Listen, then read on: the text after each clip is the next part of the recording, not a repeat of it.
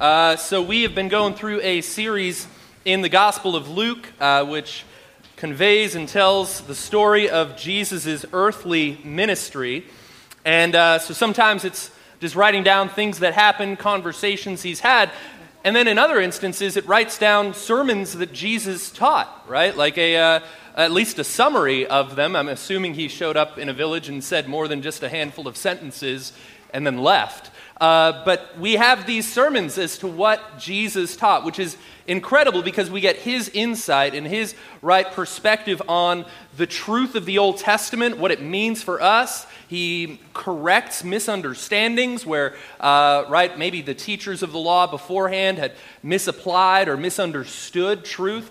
And Jesus invites us into a new covenant and a new relationship with God where we no longer come to God as a result of or through a means of ceremonial law keeping, right? We have access to God through Jesus and the sacrifice he made in our place for our sins, right? And so on that basis of truth, the fact that we in Jesus have a status that is righteous before God, that is adopted into his family, right? Like we now live differently, right? We've been adopted into his family. We are seated with Christ in heavenly places, but yet there's still this awkwardness where I have that status, I have that relationship with God, but I still have this life and I still have this earth suit that I'm living in that seems to regularly work contrary to the spirit that God has given us, right? And so there's this war inside of us and we've got to figure out, so what do we do with that, right? Do we ignore the fact that our bodies, our desires, our flesh is pursuing things contrary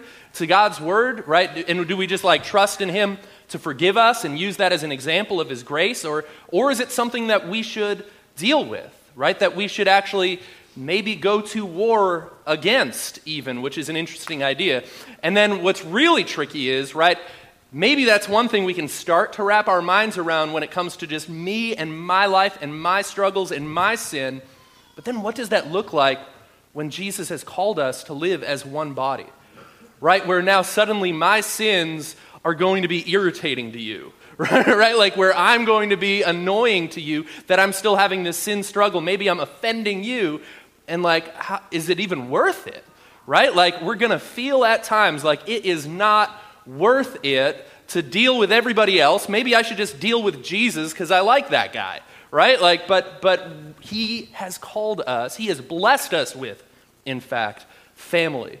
And so the fact that we, in all of our imperfection, are called to be family. I guess maybe you're familiar with imperfect families, right? Maybe you've already had that experience, right? But similarly with the church, Jesus calls us to live as a loving family with one another, right? And even though we all realize that we are holy before God, we have his righteousness gifted to us, it's still important that we deal with all of our little continuing defects, right? And so last week I ran significantly out of time on this passage. We'll see how far we get today. I'm going to reread at least a couple verses that Jesus said in Luke chapter 6, just for context, because it still relates to the ones later on.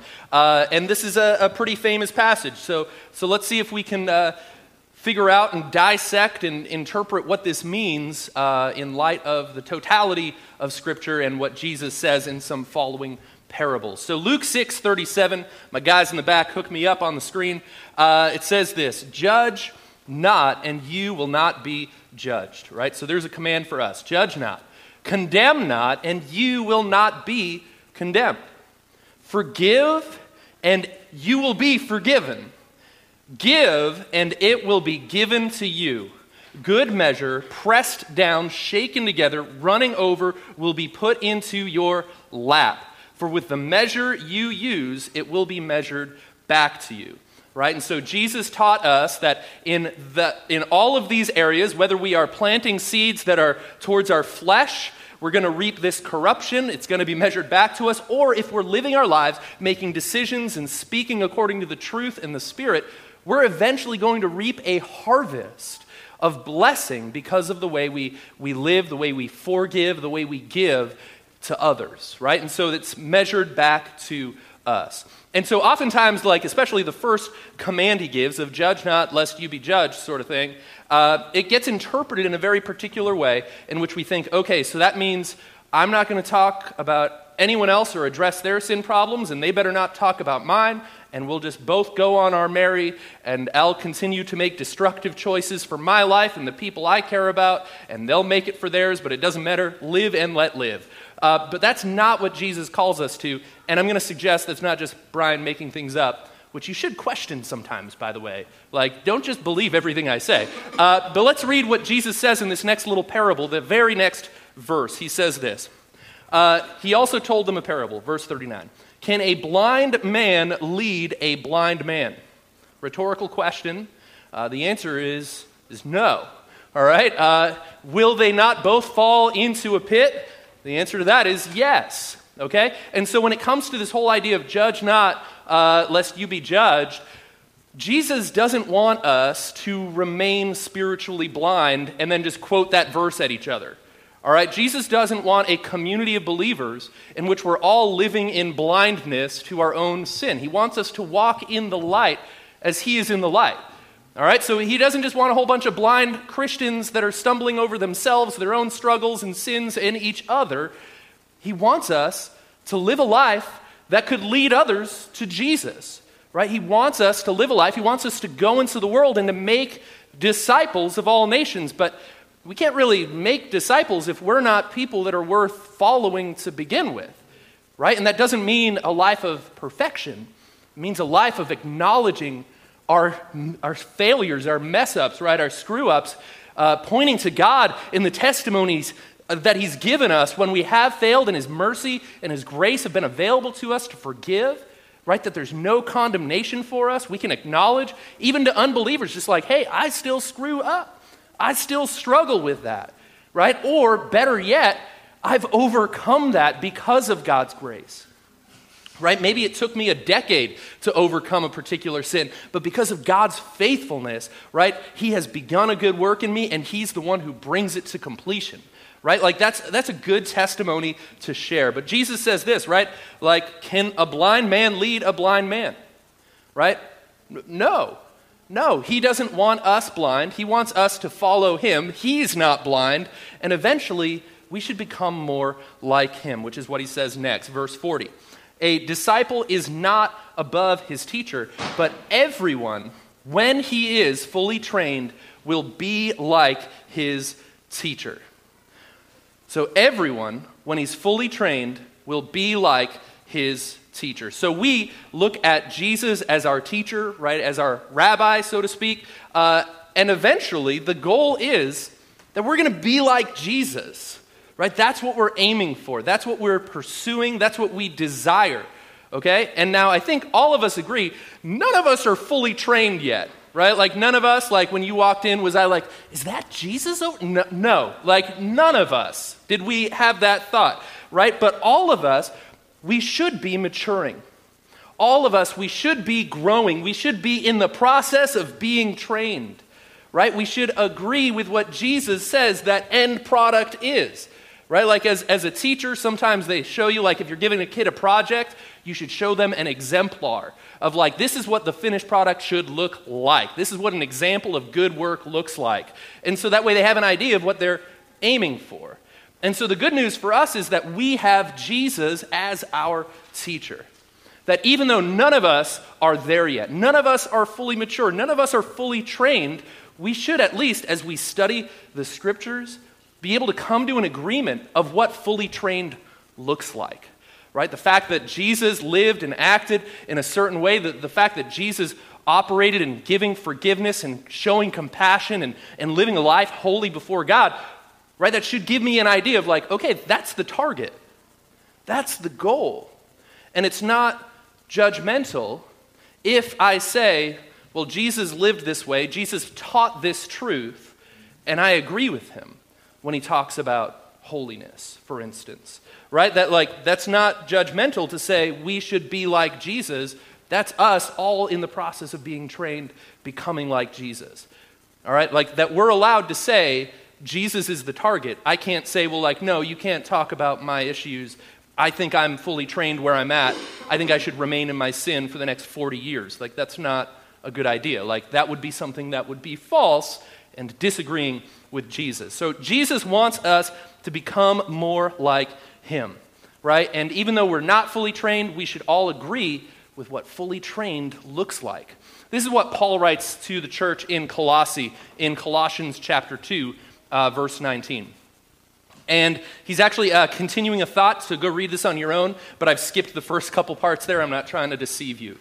Holding fast to the head, from whom, head is capitalized there, it's talking about Jesus, it's a title, from whom the whole body, all of us, nourished and knit together through its joints and ligaments, grows with a growth that is from God.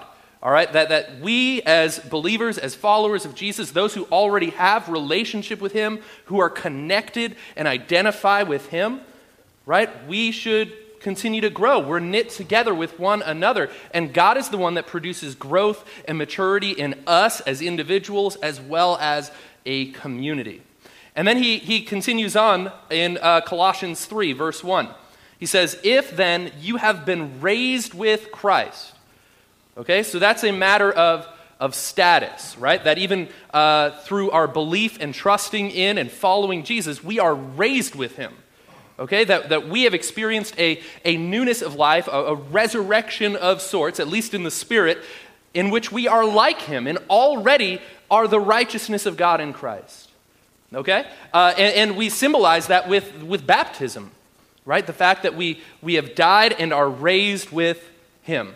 And so Paul's writing to those who are raised with Christ. We already have that status, so that's not the question that's at hand here, but he's saying that for those of you who are raised, who've trusted in Jesus, who've experienced this newness of life that he gives, he then reminds us to do something. He says, seek the things that are above where Christ is, seated at the right hand of God. It's like, that seems weird. It's like, well, what didn't you just say a second ago? I am seated with God? Like, how would I not be seeking those things? But what it suggests is that we as believers still have the tendency, I would suggest daily or even in smaller increments than that, to become earthly mindseted, all right? That's not even a verb, but that's fine. You know what I meant, all right? That we will go back to our default state of just living according to our own desires, our own flesh, our own pursuit of comfort or pleasure, and, right, trying to avoid difficulty or awkwardness or pain, right? Like, we'll just go back to living as earthlings, even though we've been raised with Christ. And Paul writes this to a church because he knows that just like now, back then, Christians struggle with this, where we go back to an earthly or carnal mindset. And so he's reminding us, right? Verse 2, set your minds on things that are above and not on things that are on the earth. All right, that you and I need to be reminded of this and probably daily renew our minds with the Word of God, that it's like, oh yeah, I'm like falling into believing some sort of lie regarding areas of my life that I shouldn't. Right? And as I read the truth of God's word, I'm resetting my mind to reality as it actually is. Right? I'm resetting my mind to no longer be thinking about just this earth and my time on it, but I'm thinking eternally. Right? I'm thinking about what is going to be meaningful and beneficial and in service towards others and showing God's love and his light to others rather than just being inward focused. Right? That we as believers already have the status with God of relationship. But we need to remember to set our minds on things above. And then check this out, verse 5 in that same chapter. This is where it gets interesting. So remember, he's writing to believers, those who have been raised with Christ, and believers need to be reminded of this, which is in some ways encouraging, because it's like, okay, they struggled with the same stuff back then, right? And then in other ways is convicting, because it's like, I can't just ignore these things, right? I need to not just write my own kind of New Year's resolutions for myself of what I would find convenient for a life change for me, but I need to allow God to be the one who defines the target for my life. That I need God to be the one who gets to say what things need to be pruned away in my heart and in my attitude. And so it says this, written to believers, put to death, therefore, what is earthly among you. right? Suggesting that those who have been raised with Christ still can act like earthlings at times. And in case we needed clarity, which I'm glad Paul's given us, he tells us what that looks like, right? He tells us the sorts of things that are earthly, are carnal among us, all right, that would show themselves up in the life of even a believer. All right, so this isn't something to feel condemned about, the fact that you might have these kind of thoughts or attitudes that arise, or it's a weekly struggle for you, whatever it might be, but we've got to act, right? We've got to do something with it. We can't just stay where we're at. We need to be trained to become more like Jesus in this way. And the way we do that is by putting to death things like sexual immorality, impurity, passion, right? Fleshly passions, right? Evil desire, covetousness, right? Greed, the desire to have what other people have been blessed with, okay? He says, which is idolatry, to worship things other than God. And he says, on account of these, the wrath of God is coming. In these you too once walked when you were living in them. And so, in the life of a believer, daily, I would suggest we need to crucify our flesh. We need to take up our cross and follow Jesus, because we fall back into this state of living according to these earthly principles, and we shouldn't be surprised, right? We're not unaware of the schemes of the enemy. Like the temptations that we fall into are common to man. This is the thing that we should expect. But what we're instructed to do is to put to death these things in us. All right, and so when it comes to like coming to the conclusion that sexual immorality is something that needs to be put to death in me, that's not judgmental.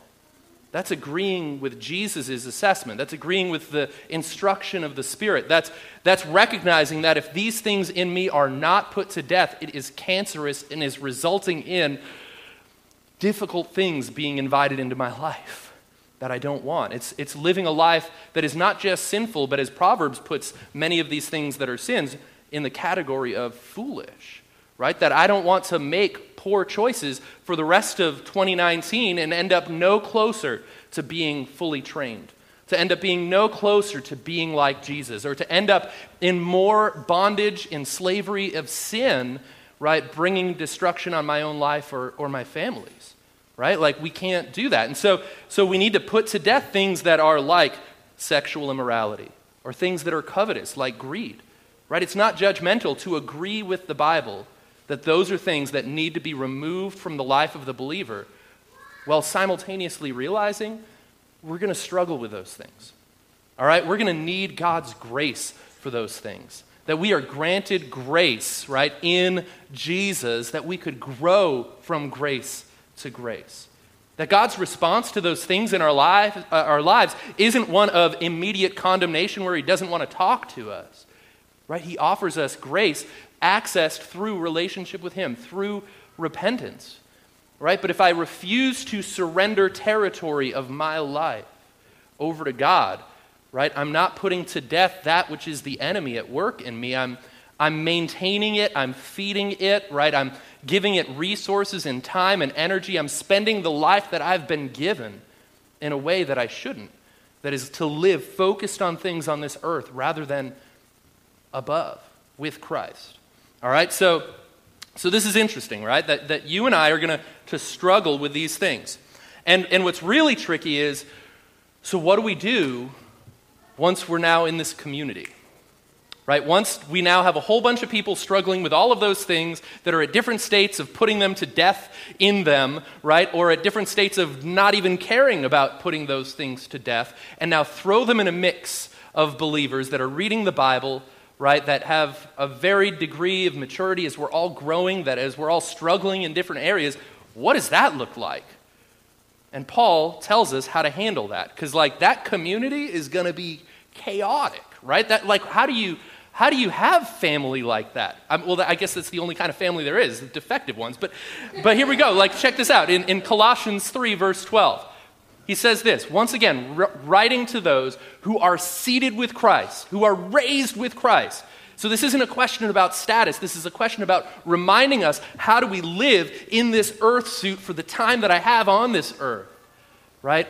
while I'm pursuing Jesus and becoming more and more matured to be fully trained like him. Colossians 3:12, it says, "Put on then as God's chosen ones, holy and beloved." So who's he writing this to? God's chosen people. Those who are already holy because of what Jesus has done. Those who are the beloved of God, who he gave his own son for because he so loved them. Right? That's who this is written to. So we shouldn't be surprised that we need, as Christians, a reminder of these things. And it says this, "Put on then compassionate hearts, kindness, humility, meekness, and patience." This is Paul's prescription to a church family as to how do you handle a community full of screwed up, messed up people who aren't yet fully trained. All right? Like, this is what we need to have towards one another in order to have community, where we're not standing in hypocritical judgment of each other, when we're not making false condemnation of one another. All right? This is what we need to be aware of. And then check out verse 13. It says, "Bearing with one another. And if you have a complaint against another, forgiving each other, as the Lord has forgiven you, so you also must forgive." So that just said, bearing with one another. That suggests to me that in a church family, my behavior will at times feel unbearable to you, right?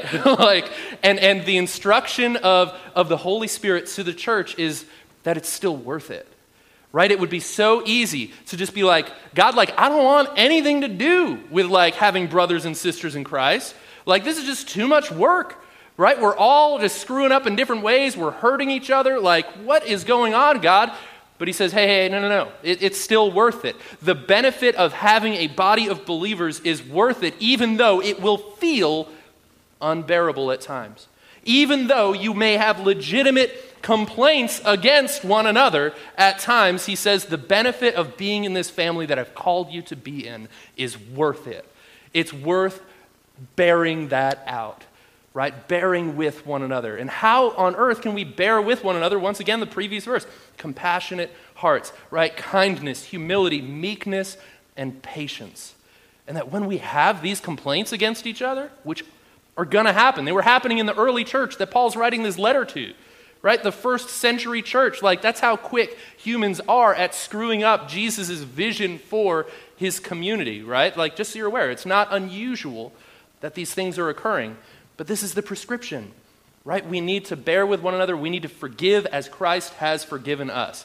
So it's a really good thing he didn't have to forgive that much in our lives. So we don't have to give out as much, right? Oh man, I was worried for a second there. I thought this was going to be a challenge, but no. Wow. Man, right? Jesus has forgiven us of so much, and he wants us to distribute the same kind of grace and mercy towards others. Wow. And then verse 14, because we're still struggling with this idea. It says, "And above all these things, put on love, which binds everything together in perfect harmony. And let the peace of Christ rule in your hearts, to which indeed you were called in one body, and be thankful."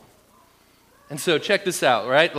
We need to just walk in the love that God showed us. Right? We need to show this love towards one another. And we are, in fact, bound to each other.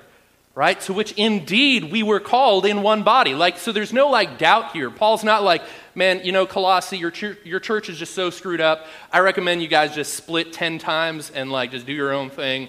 It's not worth it. That's not what he said. Right? He says you are indeed called in one body. Right? You are a community of believers, of followers of Jesus. You're not yet mature, but you're becoming trained to be fully like him. And it's worth it. It is worth it, and you were indeed called to this. So let's jump back to Jesus, because this is going to get... Jesus calls us to do the most difficult thing. There's easy things we could have done, erring on either side, but then he invites us to walk into the messiest possible situation and calls us to it. Check this out. Back in Luke chapter 6, verse 41.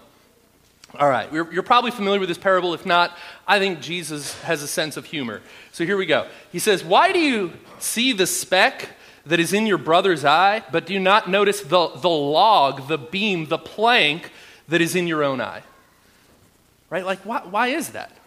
Right? Because I find other people's sin unbearable, but my own I like. And so that's why, right? That's why we act that way. But notice like the humor in this, like how can I inspect someone else's small issue when my eyes are just covered in logs? Right? Like how on earth can I possibly do that? And so that's what Jesus is correcting here. He's like, right? Why do you even see that when like you've got these like bigger issues going on in your heart, Brian, right? Like what? And so that's what he's asking, right? How do you notice this speck without realizing you've got this log, this plank in your own eye? Verse 42, how can you say to your brother, let me take out the speck that is in your eye, when you yourself do not see the log that is in your own? And then he says this, you hypocrite. But he doesn't end there, right? If the passage ended there, the interpretation would be vastly different, in which we would have been like, okay, so when Jesus says, do not judge, and he says it's hypocritical to act this way, we all would have walked away with a particular interpretation. But that's not where he ended. He actually gives us commands after that completely change the interpretation of this passage. All right, check this out. This is so interesting, right? Because so often we interpret this idea of judge not, which we shouldn't do particular types of judgment, not hypocritical judgment is what he's correcting here. But check this out. Next verse, or next half of the verse, I think I've got it on the next half. It says, you hypocrite, first take the log out of your own eye. Command from Jesus to us. Deal with the logs in our eyes. Jesus wants less blindness among his people. Jesus wants less planks and specks among his believers, right? Jesus says, first, deal with the log, okay? And then he says, and then you will see clearly to take the speck that is in your brother's eye. Take out the speck that is in your brother's eye. And so Jesus gives us two commands. He doesn't tell us, don't help your brother. He doesn't tell us, no one can talk to you about your plank. Right? He doesn't say that it's judgmental to talk about the idea that logs are logs and specks are specks and planks are planks. He doesn't say that. He says, deal with it. All right? Like he says, pull the log out of your eye. Command from Jesus to us. And this is actually like some of the friendlier language that Jesus has regarding this. Elsewhere, he says, right, if your hand causes you to sin, cut it off. Right? He says if your eye causes you to sin, gouge it out. And he's not talking literally. He's making this point that sin is something that is so serious, it's worth removing from your life almost at all costs. Right? Like that it's deadly serious. All right? That he thinks that it's something that is worth addressing. But the distinction here is that we don't walk in or operate in hypocritical judgment, in which we nitpick little issues in one another and ignore these things that Jesus and the Holy Spirit are grieved about in our own hearts. Right? He commands us to pull the log out of our eye, and he calls a log, right? He calls a plank, and it's not judgmental to agree with him. Right? It's like, no, Jesus, you're right. Like, we need less logs in my heart, right? We need less of that in your family of believers. And it's got to start with us. We've got to self-inspect. In fact, Paul writes it this way in 1 Corinthians 11. He's actually talking about communion here. But 1 Corinthians 11:31, he says, but if we judged ourselves truly, rightly, we would not be judged. And he's talking about the not be judged as in God's judgment, actually. He says, verse 32, but when we are judged by the Lord, we are disciplined so that we may not be condemned along with the world. And so he actually recommends that we as believers would, as we read the Word of God, inspect our own hearts and our lives to a point where it's like, God, you're grieved by this, even though I've lived like this for decades and didn't even realize it was a problem. Right? This is something that you want to address. And what Paul's writing about here, like I said, was communion, where there were believers in the church of Corinth that were taking communion with a lighthearted attitude about their sin, an unrepentant attitude about their sin, where they're just like, it's not a big deal, like whatever. And he's like, no, you need to judge that in your heart. You need to, pull the plank out of your eye, right? You need to deal with this because you're going to experience judgment because of it. You're going to walk outside of the blessing that God has for you.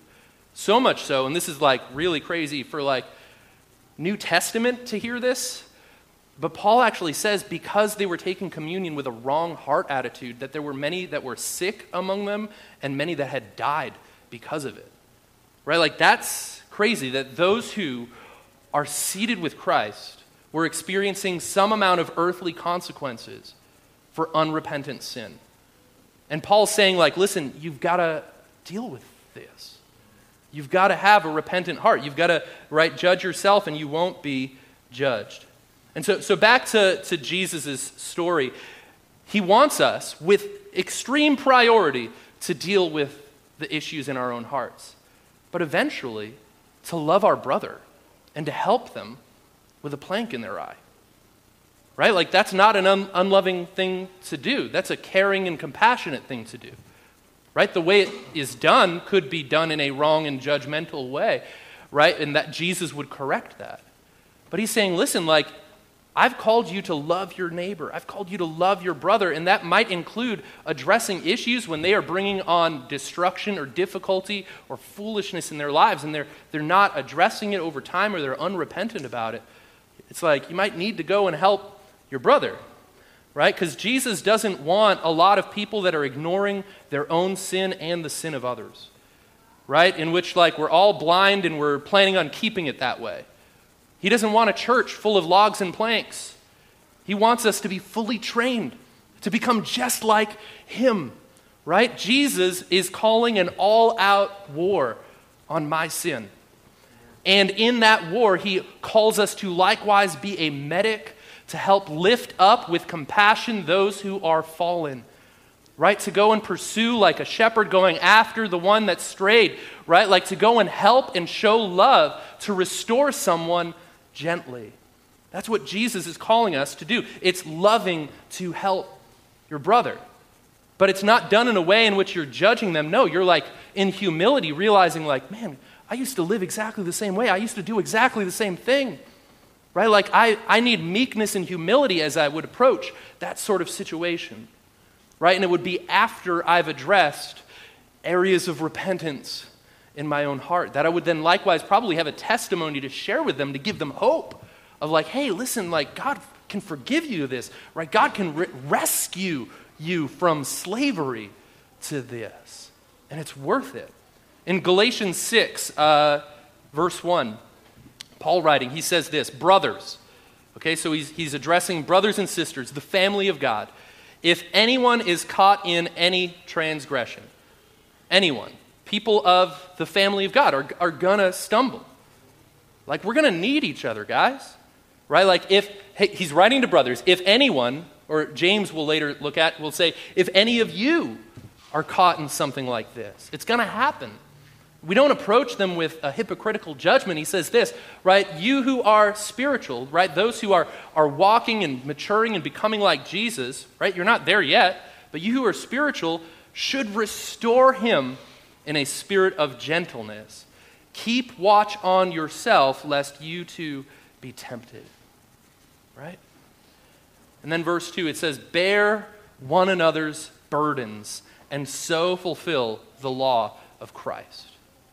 And so we're instructed to, if we're pursuing Jesus, to be keenly aware of our own tendency for temptation, but also to have love towards others, that when we see any of us get caught, trapped, just snared in something that they need help with, that we would address it gently, right? It even, fortunately, gives us the idea of the motive as to how that's addressed, right? That we would show them love and fulfill the law of Christ. What is the law of Christ? To love the Lord your God with all your heart, soul, mind, and strength, and to love your neighbor as yourself. Right? That showing this kind of love towards each other, it's not judgment. It's compassion. It's gentleness. Right? And that's what Paul calls us to do. That's what Jesus calls us to do. And they give us clarity as to how it should be done, right? With a degree of humility. And if someone responds and they're like, what do you mean? You're judging me. Why are you bringing this up? It's like, well, you're kind of caught in a bear trap. Like, we can all agree that that's a snare, right? And they're like, no, you can't call that a snare. I like that snare. I want to live there. Like, this is what I want for my life. No. Like, I'm not judging you. I'm agreeing with Jesus that what he calls something that is a stumbling block to us, what he calls is something that would entrap us or ensnare us or, right, be a difficulty for us in the rest of our lives. It's not judgment to call a snare, to call a plank. I'm not standing in judgment of someone. I'm saying, let me help. Let me restore you, right? And so there's this attitude in which you're bearing one another's burdens. And it's not always going to be received well, by the way. Like, it's not. So that's where, like, I think the humility is a really big deal. James 5, James puts it this way. He says, my brothers. So once again, he's addressing believers, suggesting that you and I, even though we're seated with Christ, even though we're raised with Christ, even though we're holy and beloved, if anyone among you wanders from the truth, right? This is something that any of us could find ourselves in that place, something to be aware of, right? That our hearts have the tendency to go back to earthly thinking and earthly living. It says, and someone brings him back. What do you think James is going to say? That person's so judgmental that they would go after that person. Right? No, this is something to be celebrated. Let him know that whoever brings back a sinner from his wandering will save his soul from death and cover a multitude of sins. This is something to be celebrated, right? This is something to be celebrated, right? You might think like, oh, James is probably going to say, if someone goes to try to bring him back, that guy should just mind his own business. But like, no. Brothers, if anyone is wandering from the truth, your heart has become stray, right? We've fallen prey to our own deceitful desires. Guys, it can happen to us. We need to be reminded of the truth. And it's a good thing when God pursues us, right? Jesus is the shepherd that leaves the 99 to seek the one. We sing songs about that. But then the moment when God might call my brother to come care for me in that way, like for me to like reject that and be offended, no, like that's a demonstration of God's grace and his love for me. That my sin, a multitude of my sins would be covered and forgiven because that person seeks me out, right? Like that's worth it. Right? And this is the author who writes just a chapter before. I didn't put this on the screen. He says, there's only one lawgiver and judge, he who is able to save and destroy. But who are you to judge your neighbor? Right? James says that about judging your neighbor. We would interpret that in a very particular way. But then James ends his whole letter to the church with this, celebrating someone who's not judging their neighbor, someone who's not walking in hypocritical judgment, but pursues in love to restore someone and to offer, right? They can't save, they can't condemn or destroy, but we can warn someone of destruction, right? We can lead someone to the Savior. We can remind someone of the truth that they've strayed from. We can show God's grace and see their sin, a multitude of sins be covered and forgiven, and we celebrate that, right? Later on in Luke, we'll read a parable where Jesus talks about throwing a party when the prodigal son returns. Right? Like that's the response of the church.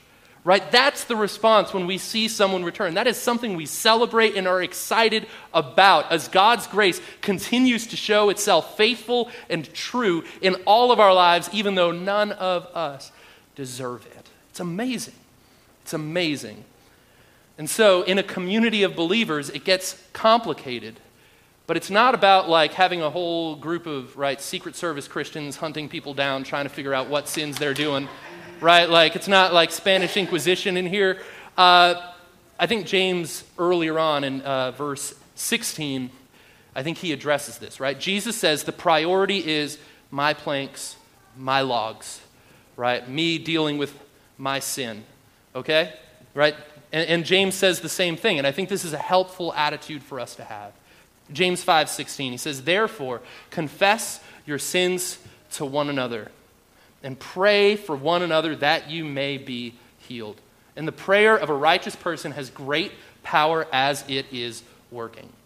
All right, so it's not just about me pretending I'm on this mission from God to hunt other people down and address their sin issues. No, it's about me being willing to confess my sin, my failures to my brothers and sisters in Christ, right? And realize hey, I need you to pray with me.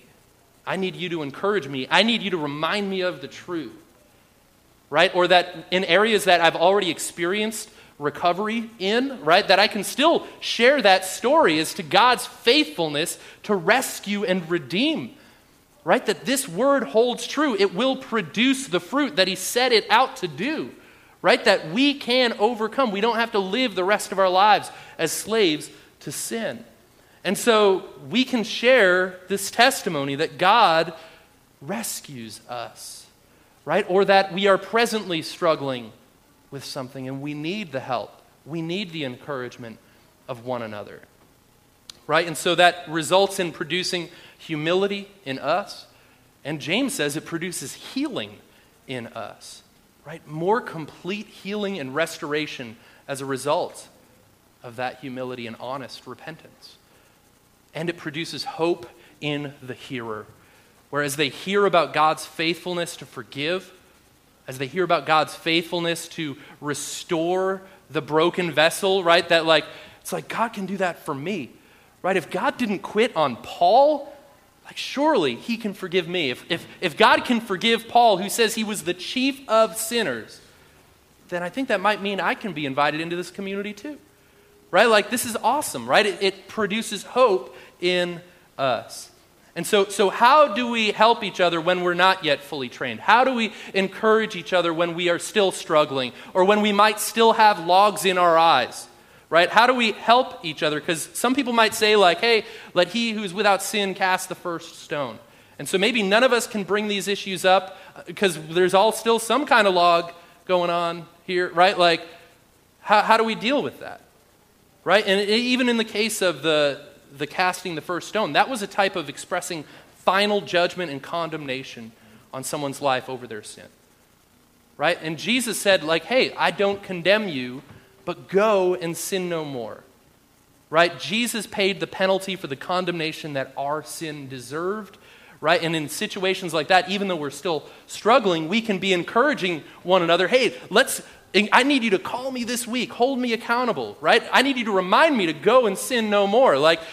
Read some scriptures to me. Shoot me a text of some verses that I can stand on. I need help, right? Because I don't want to keep this in my life. So how do we help each other grow in the midst of our own still struggling situations? We can study the Bible together. We can agree with Jesus when he calls a plank, right?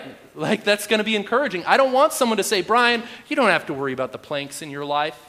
No, I need you to address this. This is a problem for me, right? I don't want this harm being brought on me. Help me with my plank, right? Please, right? And so we should look unto Jesus, who's the author and finisher of our faith, right? Even though none of us are perfect, we're looking to him. He's the one that's going to bring us to completion, right? He's the one that we want to be fully trained to be like. Let's see. Oh man, that clock. Last verse. We'll leave this on the screen for a minute. Hebrews 3:12. Because you might be okay, so Brian, how often will we ever really be talking to one another about sin? It's probably just a super rare thing, right? Maybe if you've been a Christian for half a century, then maybe you can begin to point out a speck in someone else's life. How often should that actually be addressed? Right? That's where my mind would start going, to be honest. I'd be it's just going to be a super rare thing because we're all screwed up. But no. This is what the author of Hebrews writes. Take care, brothers. Once again, this is written to believers, those who already have a status of righteousness and family relationship with God, right? Take care, brothers, lest there be in any of you an evil and unbelieving heart, leading you to fall away from the living God. Verse 13. But exhort one another, right? Encourage, challenge, remind each other of the truth, right? Warn each other if needed. How often? Every day. As long as it's called today. This was written 2,000 years ago. Yeah, it's still called today. When it's today, it's still called today. I guess this still applies even now. Every day, exhort one another. that none of you may be hardened by the deceitfulness of sin. For we have come to share in Christ, if indeed we hold our original confidence firm to the end. Right? So it's not a matter of status. We already have status and forgiveness and freedom the moment we trust in Jesus. But for the rest of our lives, we're going through training to become more like him. And we need to encourage each other, realizing our hearts are susceptible to wander, to stray, to be earthly minded. Right? And we need to exhort and encourage each other. Like, hey, how's that going with you? Right? You confessed that to me the other week. I prayed with you. How's that fight going? Because it's still worth fighting. Right? It's still worth it. Right? And this is a thing that we do in love towards each other. It's not hypocritical judgment. And it can't be. Because Jesus has forgiven each of us so much. Like, we're in no position to judge. All we can do is agree or disagree with the one who is the judge. So let's pray. Heavenly Father, we thank you, Lord, for your working in our hearts. I thank you, God, that you don't quit on us, that you don't give up on us, that when you begin a work in us, you let us experience joy and freedom. You let us experience the gift of repentance in which there's no condemnation for those in Christ Jesus. But Lord, I thank you that you are invested in restoring us to a place in which we're fully trained and like you. That God, that you are interested in not just forgiving our sin, but making us more and more like you every day. I pray, Holy Spirit, we give you free rein this morning to convict each of us of the things in our lives that are grieving to you. That we would recognize that what your word says is true, but it's the words of truth and life. That it is removing the things in us that are bringing about death. And Lord, we don't want it. And so God, help us to submit to you, to yield to you, to trust you. Help us to be a people who are zealous for good works and holiness unto you, Lord God. Lord, I thank you that we can be reminded that we are seated with you, that we are the beloved of you, that, Lord, we are chosen by you and forgiven by you. And that doesn't change just because we might struggle with sin still. But, Lord, don't let us surrender that fight. Don't let us become prisoners of war to the enemy. Lord, remind us each and every day to crucify our flesh and to put to death these things that are in us and to put on you each and every day. We pray this in Jesus' name. Amen.